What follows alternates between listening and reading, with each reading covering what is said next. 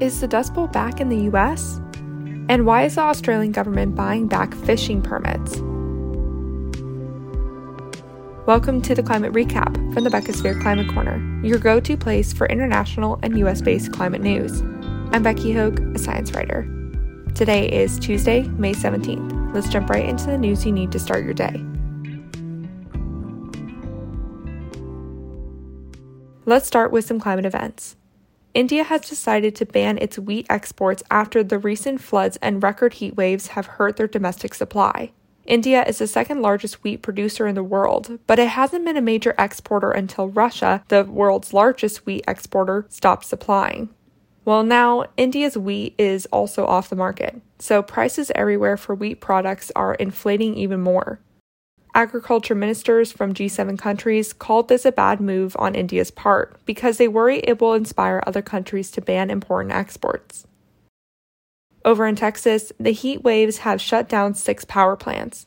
The state is telling its people to conserve energy as much as possible by not putting their thermostats higher than 78 degrees Fahrenheit between 3 and 8 p.m.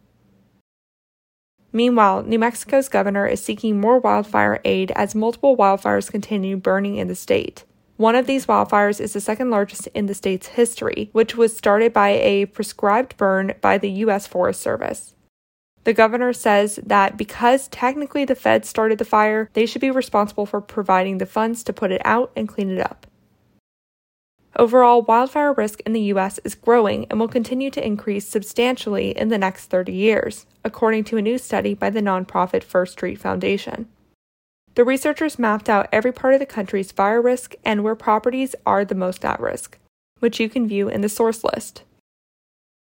The upper Midwest brought flashbacks to the 1930s Dust Bowl as hurricane-force winds created a dust storm that ripped through the region last Thursday, causing major property damage and killing at least 2 people. The conditions were brought on by drought and over-tilling the land, which is also what caused the Dust Bowl back then. So history is repeating itself. Now for a climate study. A new rapid attribution study has come out showing that climate change made extreme rains in South Africa this year twice as likely. Over the past decade, the science behind determining how much climate change is behind an extreme weather event, known as attribution science, has gotten much faster and more accurate. There's even the World Weather Attribution Network, dedicated to this exact goal. In this case, the network determined that the recent flooding event in South Africa that killed over 400 people was twice as likely to occur due to climate change, turning it from a once-in-40-year event to a once-in-20-year event. Climate change also made the rainfall more intense by 4 to 8% during the 2-day period. Over to some climate victories. The Australian's Fishery Management Authority announced it would buy back $20 million in trawl fishing permits, citing climate change making fishing in the southeast no longer sustainable. The authority says climate change is impacting certain fish populations, like redfin and, yes, this is a real fish, jackass morwong.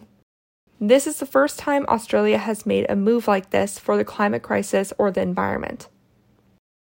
This next one is for my Aussie listeners who are about to vote in their general election on May 21st. Carbon Brief has laid out all the pledges and claims each major political party has made pertaining to decreasing emissions and climate change, so you can be better informed on how your decision will impact climate action. The link will be in the source list for you to check out. In the U.S., New York joined New Jersey last week in passing the most strict environmental justice law in the nation. It requires the state's Department of Environmental Conservation to restrict polluting industries from building more plants next to communities who have already had more than their fair share of facilities near them. This is seen as a huge victory for New York's environmental justice. Also last week, the Biden administration announced more than $250 million in grants to 265 communities to help them clean up and redevelop sites with dangerous chemicals like asbestos and lead. These properties, called brownfield sites, can include abandoned industrial mines and factories, landfills, gas stations, and even some residential areas. About $180 billion from this came from the infrastructure bill, while the rest came from an Environmental Protection Agency omnibus appropriation bill. now for some climate fails. The UK Business Secretary is trying to make gas count as a green investment to boost production in the North Sea. He believes that gas will be needed for a long time to power cars, and said he wouldn't want pushes to create environmental, social, and governance or ESG targets to hinder gas development. Gas is not a green form of energy, as it emits carbon dioxide and can often leak methane in its processes. A recent study that I talked about on Wednesday showed that it would actually be cheaper for countries to move straight from coal to clean energy, rather than using gas as a transition fuel. So let's hope this idea doesn't pan out. Meanwhile, the UK has failed to deliver on £241 million in net zero pledges, giving it back to the Treasury at the end of the fiscal year. The money could have been used to increase housing energy efficiency and had even been linked to the Greenhouses grant scheme. But for some reason, it didn't happen. Now to California. On the bright side, California lawmakers are considering a bill called California's Fossil Fuel Divestment Act that would require the major California pension funds, California's Public Employees Retirement System, or CalPERS, and the California State Teachers Retirement System, or CalSTRS, to stop investing in fossil fuels by the end of the decade. Both pension funds have estimated holdings of $7.4 billion and $4.4 billion respectively in fossil fuel investments, so that would be a big deal if passed.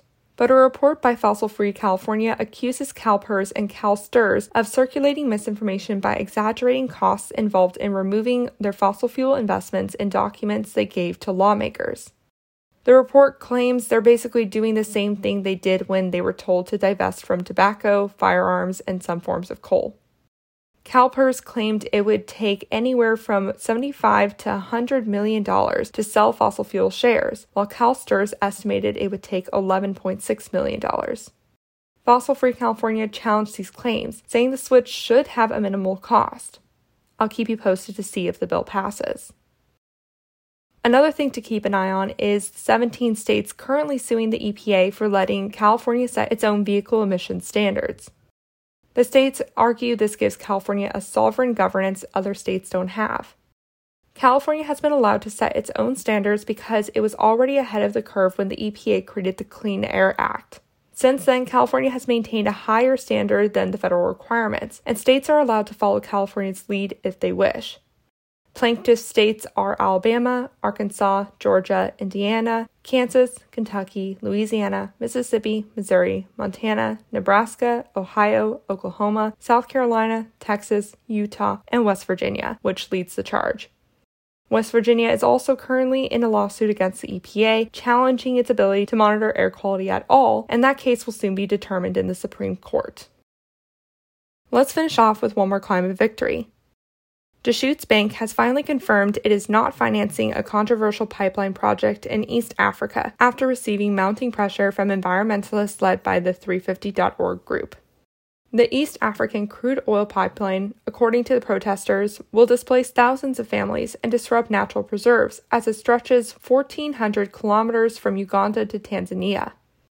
Deschutes was the last major bank still tied to the $3.5 billion project, which is being developed by the French energy company Total and the China National Offshore Oil Corporation. Deschutes claims that it was never involved. And that was your climate news for Tuesday, May 17th. If you like the work I do, please follow this podcast, give it a 5-star rating, leave a review, and consider checking out the Beccasphere Climate Corner YouTube channel. Remember to talk about the climate crisis every single day and to support your local news organizations. Bye for now.